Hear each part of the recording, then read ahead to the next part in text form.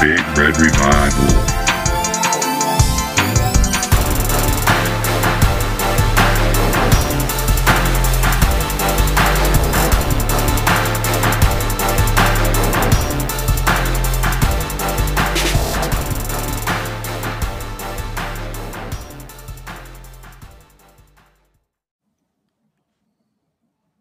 Welcome into the Big Red Revival Pod, Season 4, Episode 6. And what will go down as one of the most embarrassing losses for Nebraska football in the last 20 years. Nebraska falls to Oklahoma 49-14, and a score that really wasn't as close as it seems. Even at a 35-point deficit Oklahoma could have picked their number and beat us by 80 if they want to. Shout out to Brett Venables for calling the dogs off us early because they could have picked their number and beat us by 80 if they wanted to. With another second week in a row, the defense giving up 500 plus yards. Another change. Tell me if you've heard this before. Another change in the Nebraska football program was made. Sunday, Mickey Joseph letting go of defensive coordinator Eric Chinander, after what is only described as the worst defense in Power 5 history. Nebraska ranks 127th in total defense, 113th in scoring defense, and those for you keeping track at home, I believe there's 133 teams in Division I football. So we are the bottom of the barrel in defense, and defense could be described as nothing less than unwatchable. There is no talent, no nothing on defense. There's nothing to hang your hat on over there. Usually when a defense is bad, it's usually a pass defense is terrible, rush defense is terrible. There's nothing going. We got three defensive captains that have played absolutely dog shit football this year. Caleb Tanner, his fourth year starting in the program, and the next play he makes will be the first play he made for this program. Garrett Nelson still hasn't played this season yet. I think, maybe 2 plays. I think he's played. He's got about as many tackles as Casey Thompson does. Yeah, and then Nick Heinrich, he just ain't getting it done. Just ain't getting it done at all. Looks slow. Catching blocks. You got to say his name slower too, because that would just be perfect way. Nick Heinrich. I think he not missed, good, just like he does. Yes. So, it's never good when your captains and supposedly your best players aren't showing up for you. But when you have a team like we currently do, there's no one that's really showing up. It's usually like, oh, well, this guy's playing good. This guy's had some spots, and maybe there's a few on offense, maybe a couple of wide receivers. We think our running backs have played well, which add injury to insult. A.J. Allen's done for the season with what appears to be a broken collarbone, and guys, I hate to tell you, but 1-11 is on the table and is very much in play here. A 1-11 football season at the University of Nebraska is on the table, and if you're a bet man, there's a better chance of us winning 1 game than there is winning 5 games. So buckle up, guys. I guess, Zach, the question is this rock bottom for Nebraska football? Yeah, I believe that it is. There's so many things that I want to say, and hopefully we can get to it. I don't know how much time we would have for that, but I think we felt this way before. We felt like this was rock bottom, but this is absolutely it. Like you said, we've given up 1,200 yards in 2 games, and fine, one of them was Oklahoma, but the other was Georgia Southern. And who went out and lost to UAB this weekend. Yeah, it's disheartening too because the defense seemed to be the only real bright spot in the Frost era outside of a couple shining moments for the offense in Frost's first year. But Chinander's crew, consistently got a little bit better each year. I wouldn't, hang my hat on that they were the black shirts by any means at any point in this whole experiment. But last year they were respectable and they held us in the games. And, it goes to show you that we did have some dogs on that defense last year with Damian Daniels and Ben Stilley, and then back it up to JoJo. And the 2 safeties, Cam Taylor Britt.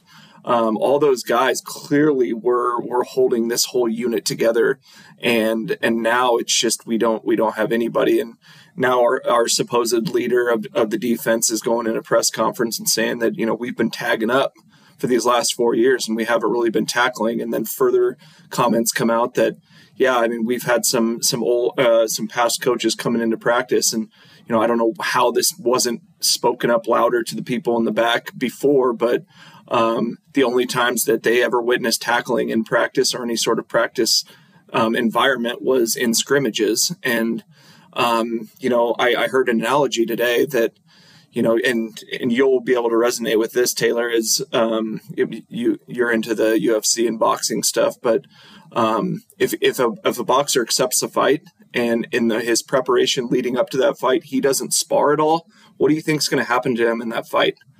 And what I'm referencing is the fact that we weren't tackling at all in practices, and that's inexcusable. I mean, how do you expect to have that mentality that Frost kind of put on to the public eye this whole time he was here, that we want to get back to the old ways of Nebraska, and you're not preaching it to your own players. And the old saying goes, attitude reflects leadership, and play on the field reflected leadership, and it has.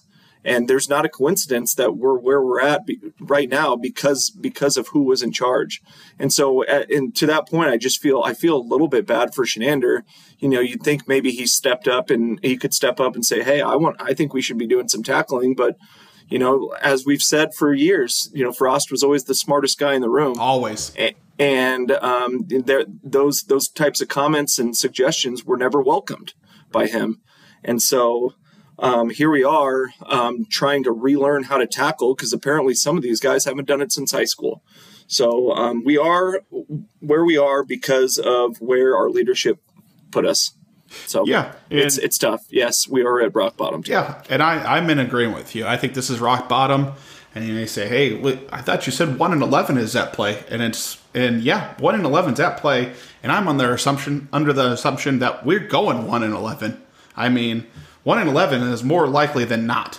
Unfortunately, at this point, we've shown zero lack to be able to do anything. And now is starting to see it creep into our quarterback that we thought, was a decent thrower of the football, and now he's, what's the little term? He's seeing ghost. I mean, he's getting hit countless times because Bryce Benhart, which I don't know how you can go and watch film with your teammates and turn that shit on and not ask this guy to leave the fucking team. I mean, Taylor, he has no business being on the team.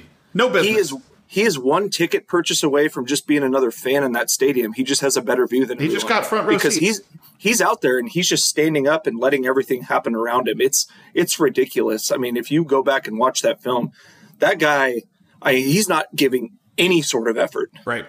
I mean, he's not even getting an F. He's getting incomplete because he's not doing anything. Yeah, because, I mean, it's one thing when it's like, you got beat around the corner, guy gripped and ripped you, fucking, no, you didn't get a fucking hand on him. How are you the goddamn starting right tackle and you're not getting a hand on somebody? And it's one thing you get beat around the corner. You're getting beat inside.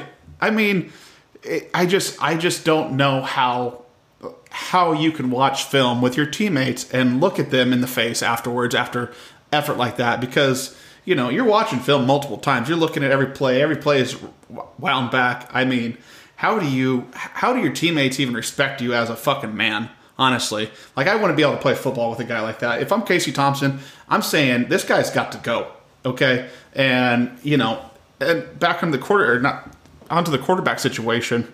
Casey Thompson, I think, is probably a fine quarterback. He's probably, if you put him in the pantheon of the Big Ten, he's probably in the top 5-6 guys in the Big Ten. But with the offensive line this terrible, it might be time to let Logan Smothers play quarterback, because Logan at least brings dynamic legs to it, because these guys ain't blocking nobody. Like I said, I mean, how bad do your backups have to be? That Bryce Benhart's been starting for 2 years and hasn't blocked a single fucking person. Usually Fritter gets the snap count, can't get his hands on anybody. I mean, guys, it just... And it's hard. It's hard to respect that play at all. Like it's embarrassing for him. It's embarrassing. And we're in shotgun too. It's not like we're asking him to hold a block while we're under center and doing a 5 to 7 step drop. Right. It's a lot of it's quick hitters too. And I mean, there was a play in the Oklahoma game where, Casey Thompson probably took 2 blinks of an eye and there was somebody in his face. And the announcer is like, tell me if you heard this before, but another free runner. A free runner, for those who don't know, is a guy coming at the quarterback unblocked. And there was countless free runners because the offensive line has no idea what they're doing. They don't know the responsibilities. Royola, you got to go too. You should have been fucking fired too. And you say, you can't keep firing anybody. What the fuck does it matter? We're sitting here saying it. We're going 1-11. 1-11, and you have a new coach that this is one that back up here. One, this makes Cam Jurgens look fucking even more of a stud because these guys were bad last year, but this is unacceptable. This is, you would think that, Millard, one of the Millard schools or Bellevue West or West Side or whoever the top schools are, high school wise, like they would fucking run drop shut around this goddamn line. This is pathetic. This is a pathetic attempt. And Royola, we only got you to bring your fucking nephew here. And, Frost may have fucked that up himself, but, you didn't have any college coaching experience anyways. You were a low-level assistant at the Bears, who the Bears' offensive line is the worst in the NFL. So now you went from the worst offensive line in the NFL to the worst offensive line in the Big Ten. You got to go, too. Fucking should have fired his ass, too. But... Yep. It's just, it's time to just clean total house. It's time to, and, it's just, it makes me embarrassed to be from the state, honestly, this fucking effort out here. This is embarrassing. To your point about how you go and watch film too, and it ties in with the Cam Jurgens comment as well. It's like, part of what I remember about playing in college was we watched film, not as position groups, but as an offense or defensive unit. And so when you screwed up, you knew you were in an auditorium there with a big screen where everyone saw the same thing that you knew happened. You knew that you were going to see it. And you better have figured out by then, when you're watching that, how you're going to fix it going forward. And there's just not any accountability in this program right now. And I think Cam Jurgens was the guy that was setting the right examples on film. For example, last year against Oklahoma, when he's driving a dude 50 yards down the field, sure, he got a penalty. But if you're gonna make a mistake and get a penalty, you do that motherfucking full big. Speed. Yep, exactly. Do it at full speed. We don't have a dog like that right now. No dogs. And Casey Thompson, even to your point, you're getting knocked down and you're not loving your move to come here right now. It's very apparent, and you could see the wind completely out of his sails in this game. He didn't want to be playing in this game. He's close to checking out. And I think he's about there, and that kind of scares me too. Right. But it's just like what we need. And what we haven't been taught from leadership, again, is a guy to step up, and doesn't have to be a rah-rah type of thing. It doesn't have to be rallying your troops and running your mouth on the sidelines to get people fired up. Make a play. Right. And it seemed to me that as things progressed against Oklahoma, Casey Thompson became less and less likely and willing to make a play. His feet started becoming solid in the ground. He wasn't trying to run around. He wasn't trying to get hit any more than he already was. And that's the type of thing that I saw early. I have a list here of 3 people I don't blame for this. He's on that. Right. But at the same time, if you want to be this leader and you want to make a difference, that's the types of players that step up and make a play. For example, Amir Abdullah against McNeese State. Yep. Nobody in that stadium, Husker players included, wanted to be in that situation. Amir's like, give me the ball. I'll get us out of it. I'll get us out of here with a win, and we can move on. And we don't have anybody like that on our entire team right now. No, we don't. And the problem is like I think that most Husker fans, myself included, we're on the page of, I think we have good running backs and good wide receivers and a good tight end. Like top end of Big Ten wide receivers, running back, tight end. Top 4. The wide receivers are all, I think, pretty decent, pretty deep. Running backs, obviously, we just said A.J. Allen's done for the season, but Anthony Grant's fucking a dude. Gabe Ervin reminded us all, that guy came in there late, and he wanted to play some goddamn football. He's got ability, yeah. The game was over, but, fucking he was still getting after it, and you can appreciate that. So it's just, it's in the trenches and it just permeates to everything else. I mean, trenches on the offensive side, trenches on the defensive side. The defensive side, you're making our linebackers that looked, like they're almost all Big Ten guys last year, Reimer and Heinrich, look like they shouldn't be playing football. I mean, every time I see Heinrich or Reimer, they got a goddamn center or a guard pushing them 10 yards off the ball because our defensive line isn't eating up blocks, which is your main job of being a defensive lineman in a 3-4 system, which leads me to my next point of got to get out of the 3-4 immediately. Yeah. Like, especially in the Big Ten. We don't have the horses to run a 3-4 here. Yeah. Like, we don't have the horses. Their job is to eat up blocks, and we don't have one guy that can eat up more than one block. And the scary thing is it's only going to get worse in conference play as we see the likes of Minnesota, Wisconsin, Michigan, Iowa, Wisconsin, Michigan's going to just destroy us. It's going to be another one of those 56-3 or 56-10 though. Was that 2018 when we went to Michigan? They ran it up on us. That was I think Martinez's first or second year, but it's getting to the point where let's just go out there and just commit a really bad recruiting violation and just put basically a self-imposed death penalty on us for 2 years. Yeah, this season's over, guys. This season's over. For all intents and purposes, which is sad because the Big Ten West is wide open, and there's not one fucking world beater in the Big Ten West. Wisconsin's down this year. Iowa's down this year.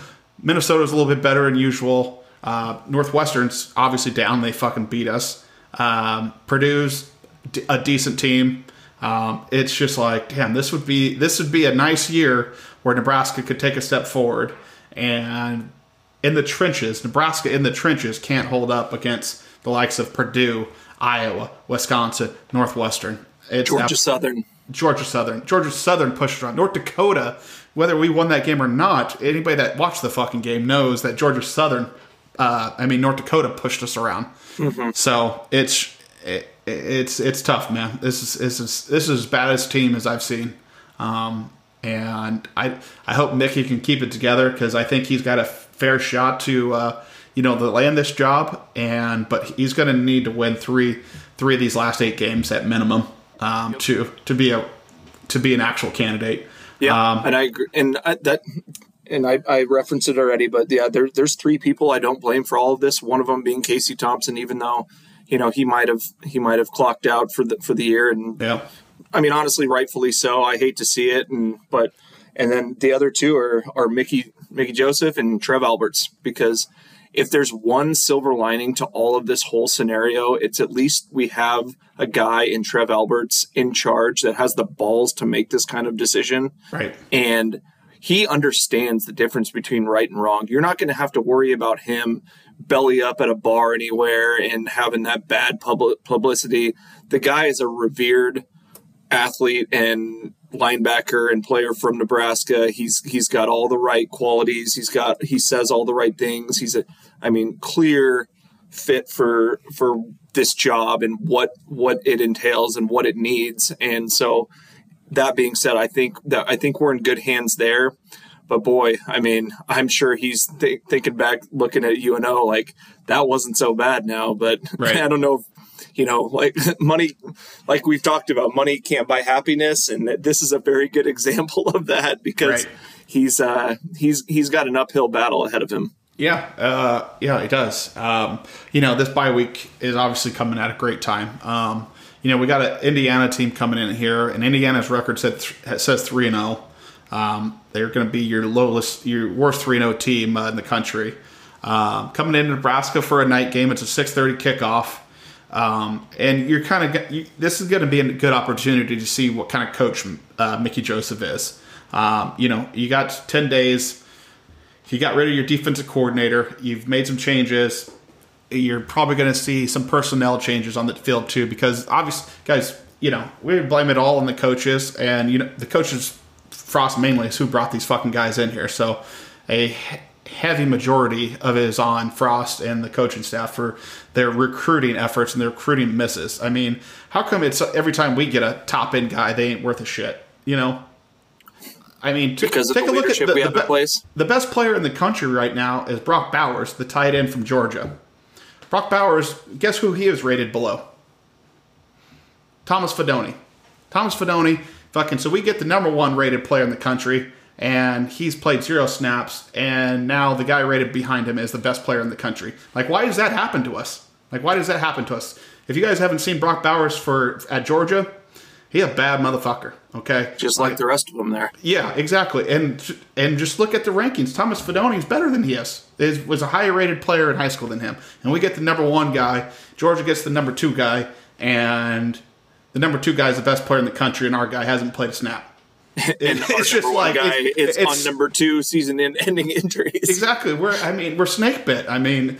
We probably don't ever see Thomas Fidone. I'm probably getting up out of here if I'm him. Yeah.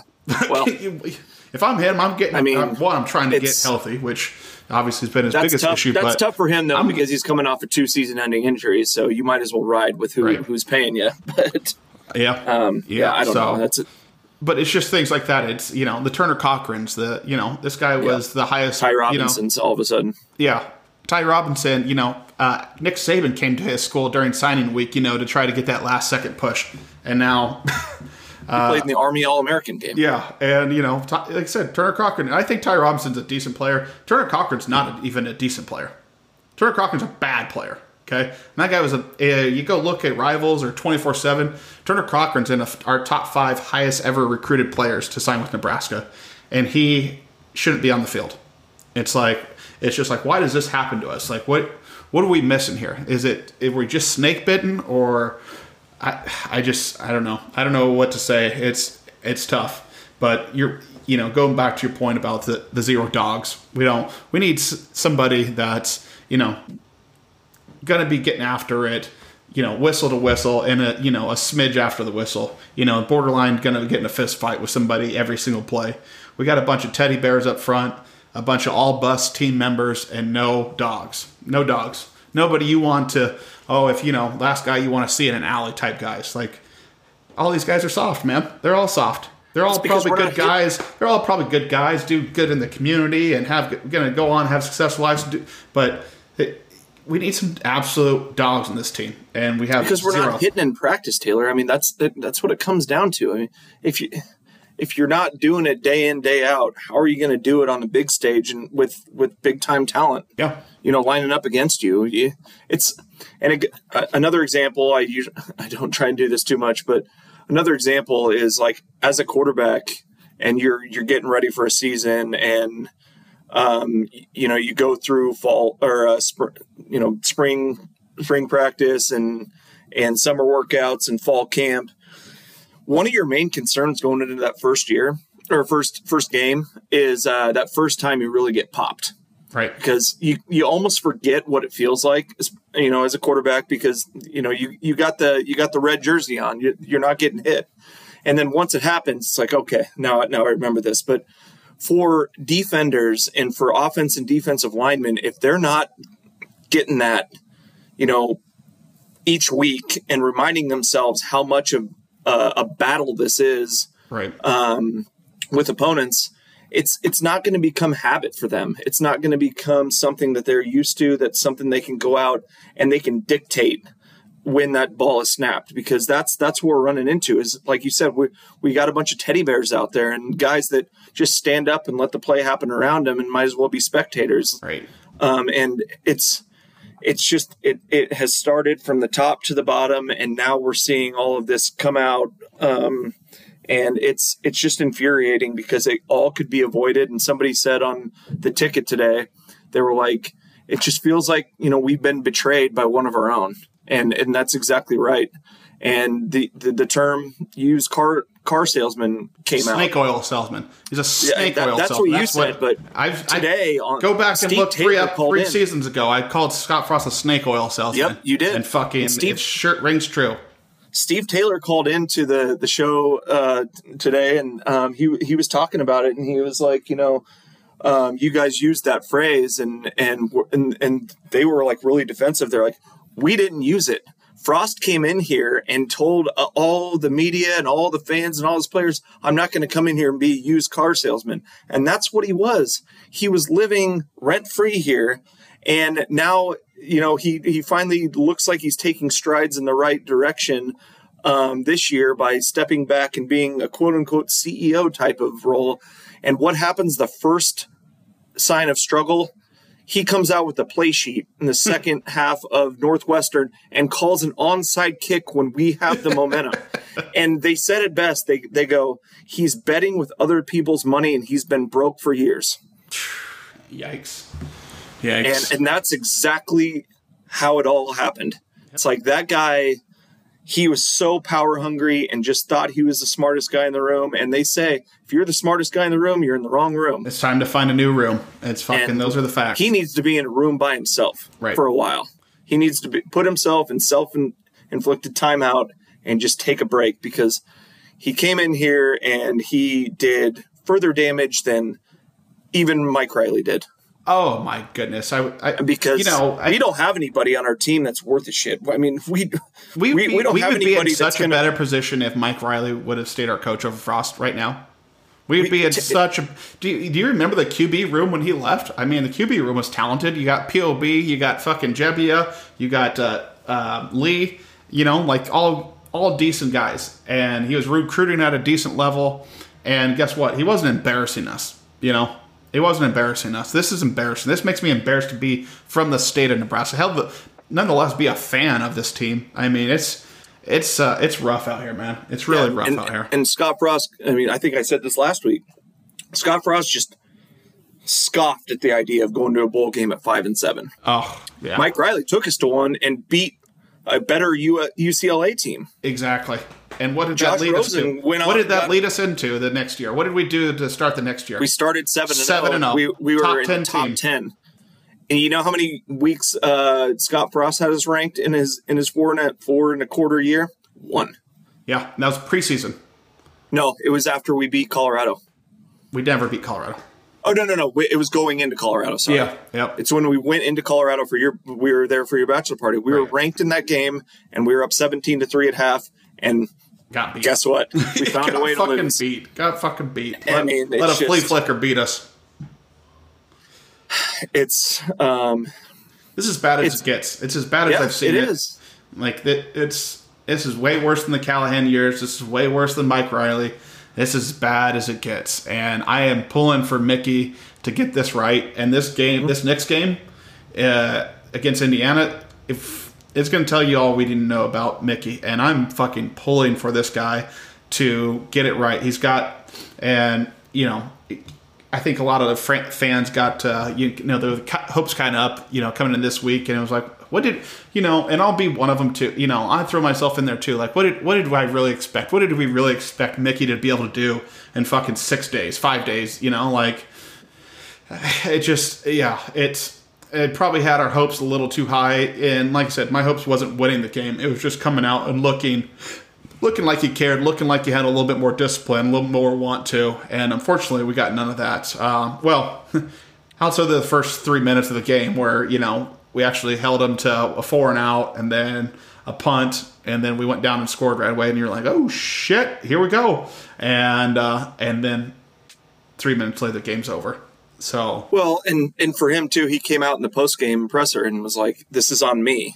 Yeah, and that was weird. And exactly. It's like he's got a playbook of what not to do as the head coach at Nebraska. Right. I mean, just anything and everything that Frost did or said, just do the opposite. Yep. But and then they interview Miles Farmer, which I alluded to earlier, and they asked him about, hey, your Coach Joseph came out and said he's taking the blame, and he goes, that's what he's supposed to say. Everybody, you guys, us, we all know it ain't on him. Yeah, we all know.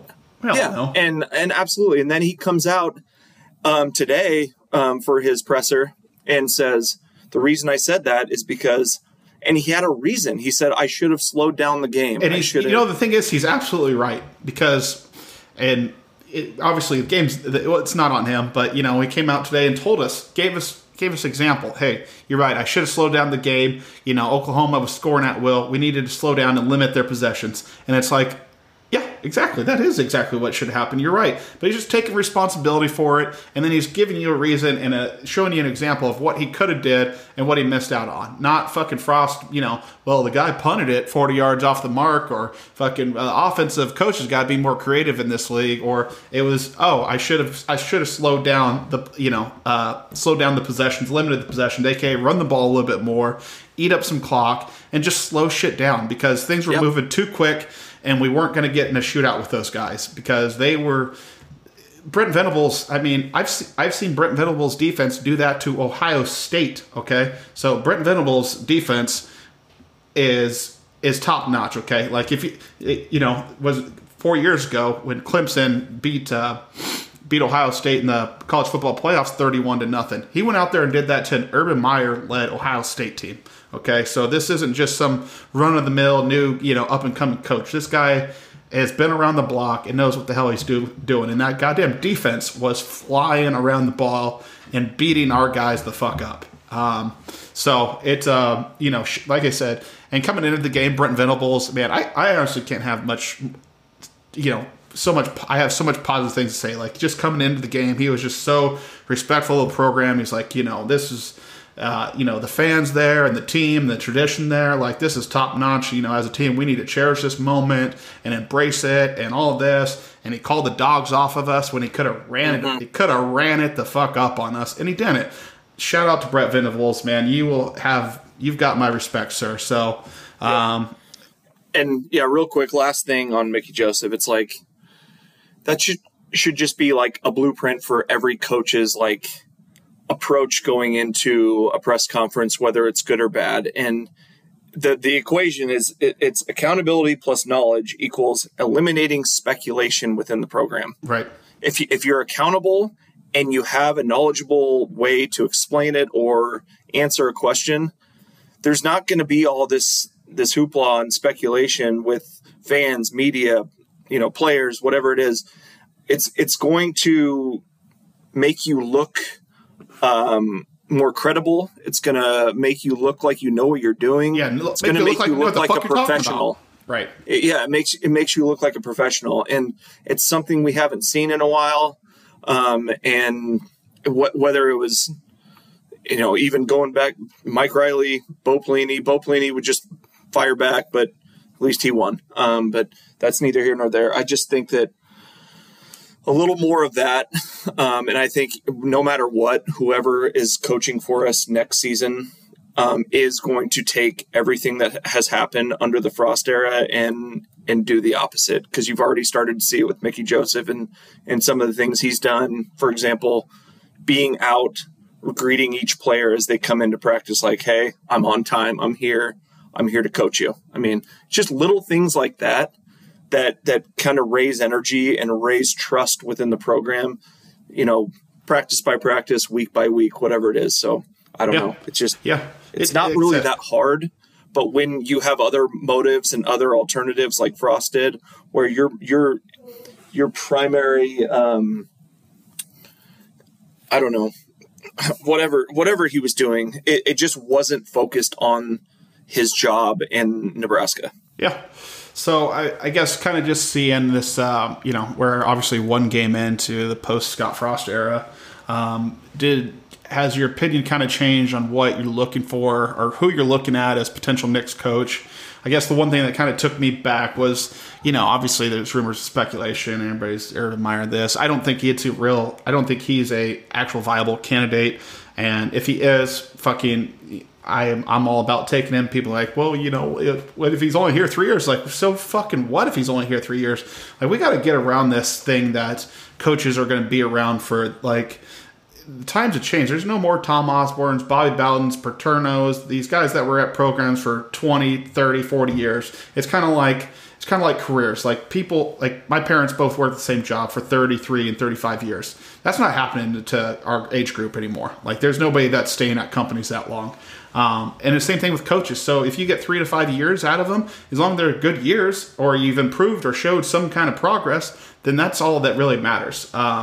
So, like I said, I don't think Urban Meyer is a real candidate, but I was a little taken back and kind of surprised about how much the Big Noon Kickoff and Fox kind of leaned into that whole narrative. I mean, that was opened the show. I mean, it opened the show with, hey, Herbs, you trying to come here? You know, what's going on? The fans are, hollering for him. They've got signs, Of course, our fucking state spokesman, your boy Larry the Cable Guy. You mean mascot? Yeah. And you know what? I wasn't the Larry Cable Guy, and I think it's a bad representation of the state, because it's kind of just, not because he's a bad guy, but it just kind of feeds into the perception of Nebraska, And we've met him. We met him that one day out golfing, and yep. I didn't even see him. All of a sudden, he just came over, started chopping up. So super solid dude. Nothing against him all. I forgot all about that. Remember we saw him? He just all of a sudden, I'm like, who's talking to me? And I turned over, and I'm like, oh shit, it's Larry the Cable Guy. He was very nice. Yeah, absolutely. Real he didn't cool have that twang in his voice either. Exactly. He was being normal, and he wasn't like putting on shoe. He was just shooting shit, talking golf and talking beers. So it just kind of feeds into that narrative of Nebraska. Like, this is who we are. As Larry the Cable Guy is the, basically the poster child for Nebraska.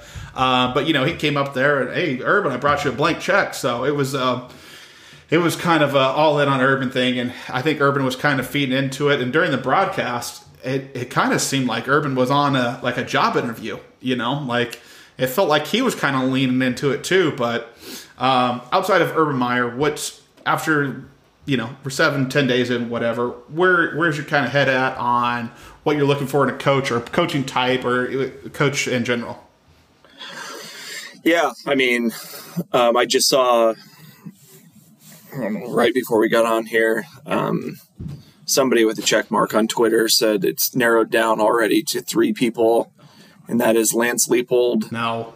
Leipold, Matt Campbell, no. And Bill O'Brien. Yes.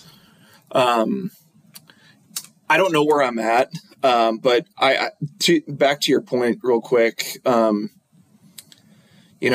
You were talking about how we're looking for coaches for 3, 4, beyond that years, and that time's over. Like we know, the transfer portal in general has created a feeling of there is no existence of loyalty in this sport anymore. Right. It's just whatever is going to get me to the top quicker. We're all mercenaries. And so with that being said, we're in an unfortunate spot because we're not clicking on any cylinder. And so, we're not in a good spot to hire a big name at this point. But where I'm at is I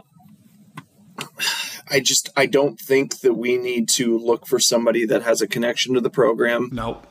I do think we need to look for somebody with head coaching experience. And I think we need to look for somebody who has a true identity and a plan around that identity.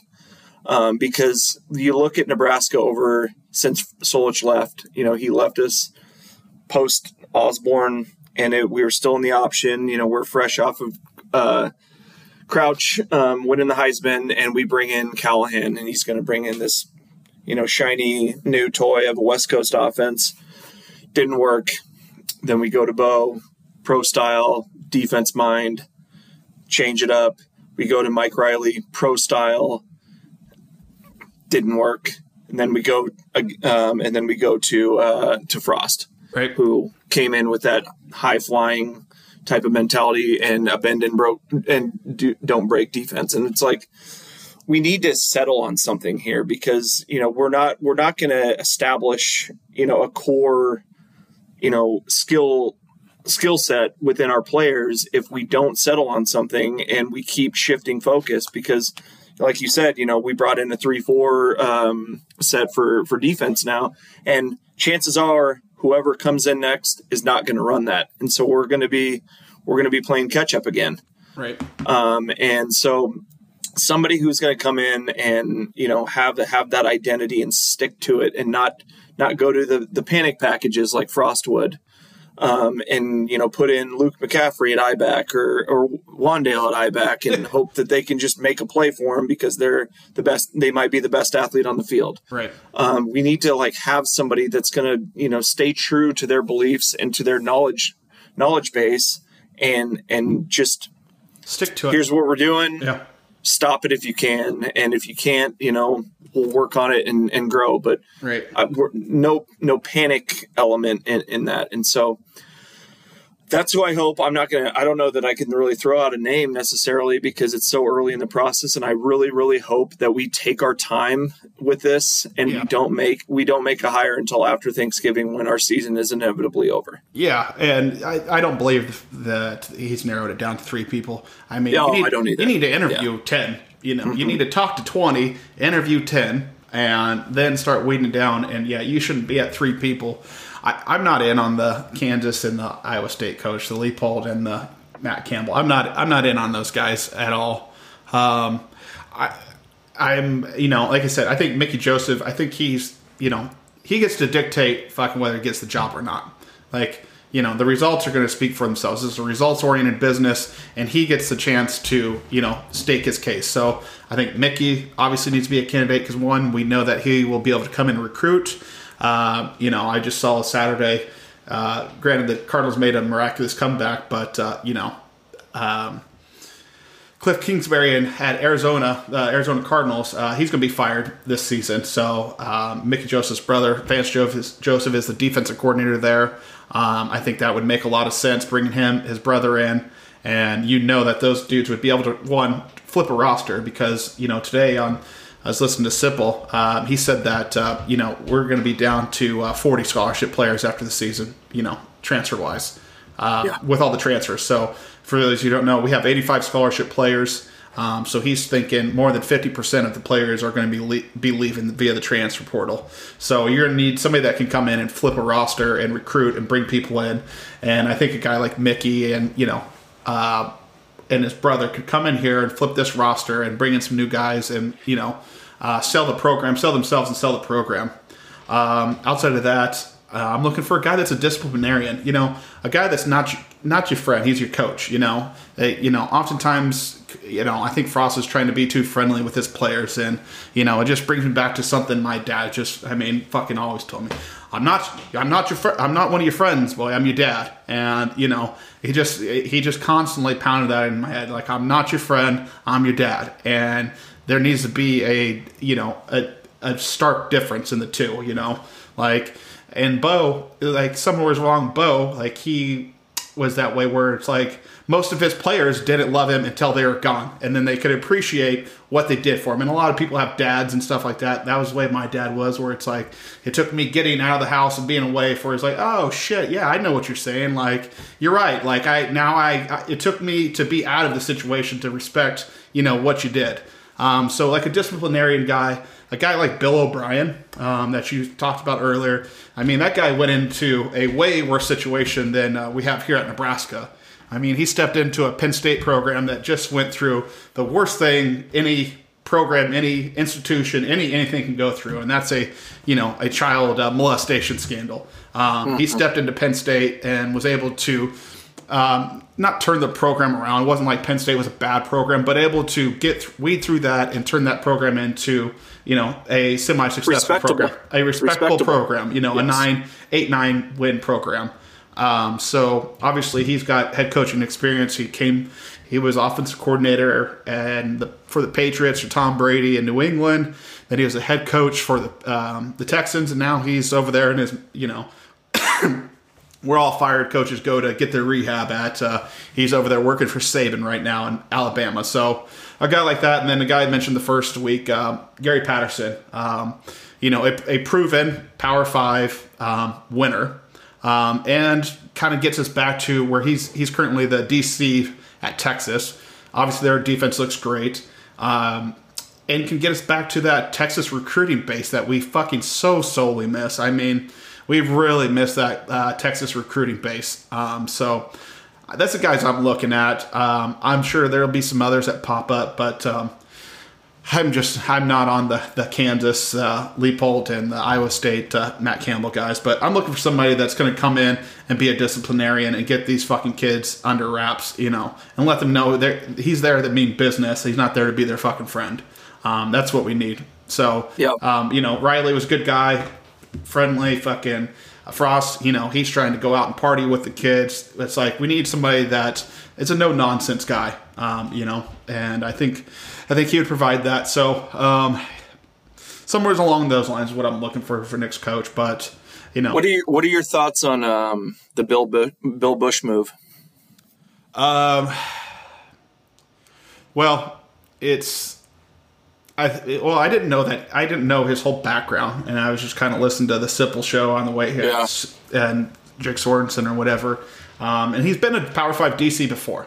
I was unaware. Apparently at Rutgers and Wisconsin.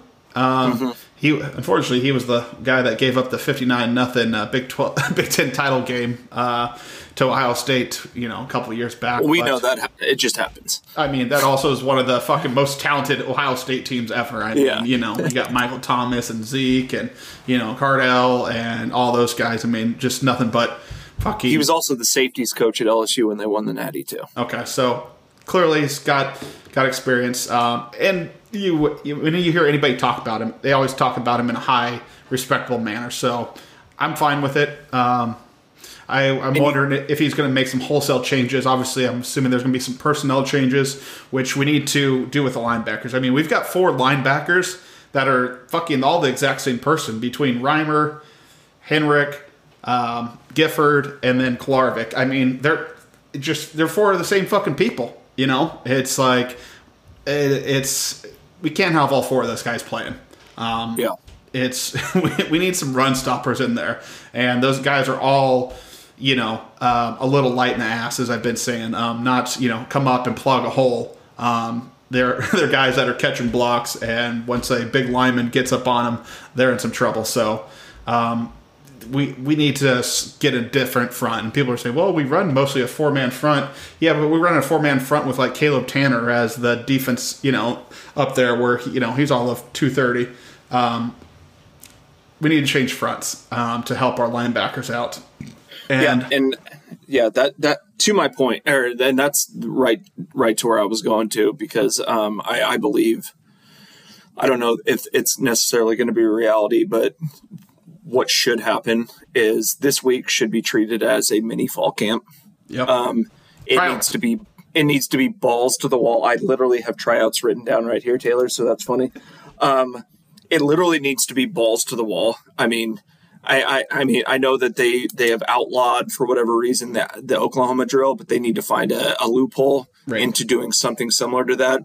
And they need to sift out the dudes that want to play, the dudes that want to hit and want to tackle from the pussies that we've seen. Yep. Because number zero. Every job needs to be on the line. And I'm not even talking about the players.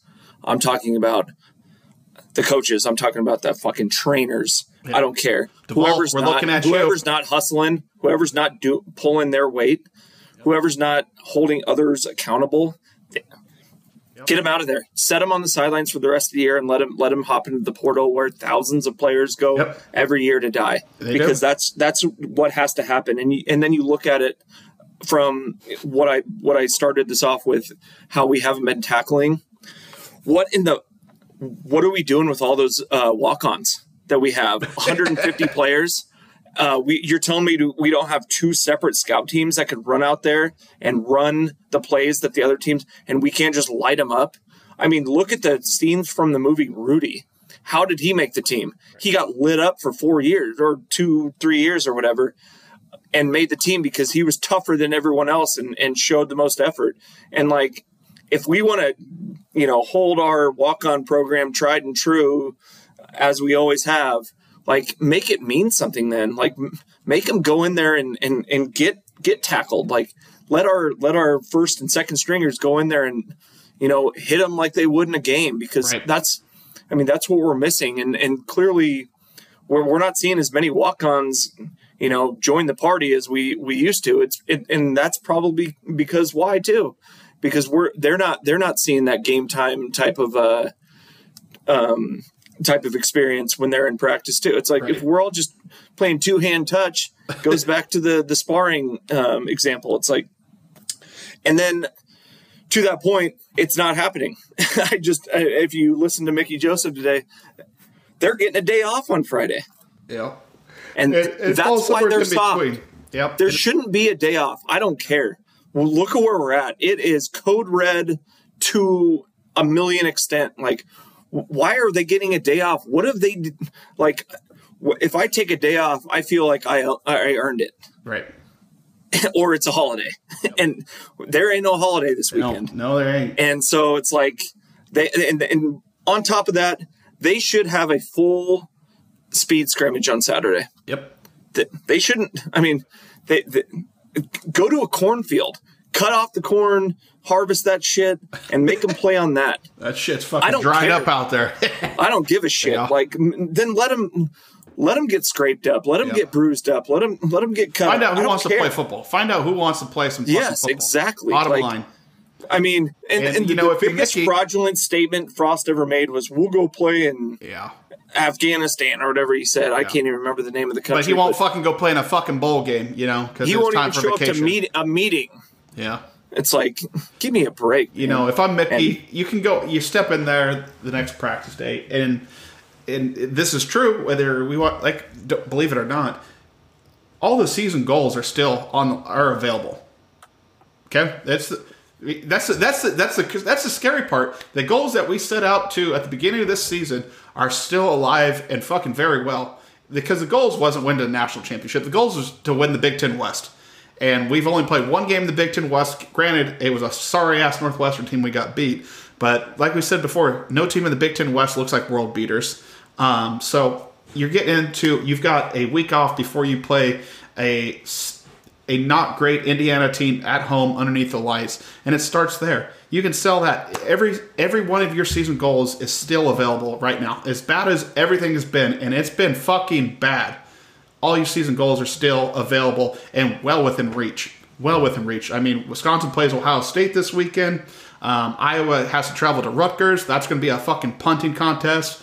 All your goals are still out there in front of you, because there's nobody in this Big Ten West that should scare anybody, even this sorry-ass Nebraska team. So your goals are still available, and everything is still obtainable that you wanted to do at the beginning of the season. You go out there and sell it then. We're making some changes. If you don't want to be here, get the fuck out. Everybody that's ready to play some football, be here Monday morning, ready to fucking go to work.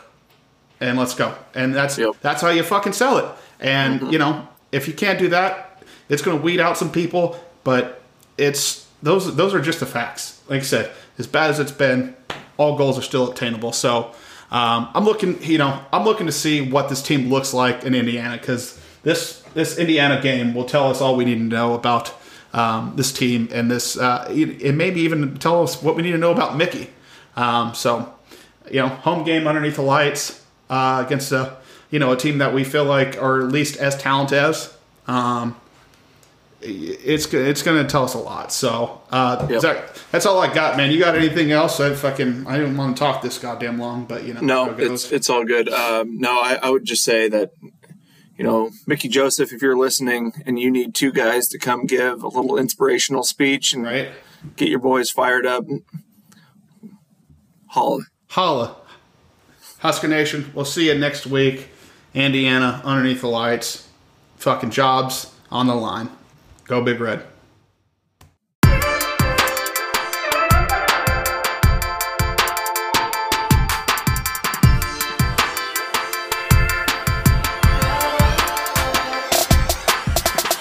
This is the Big Red Revival.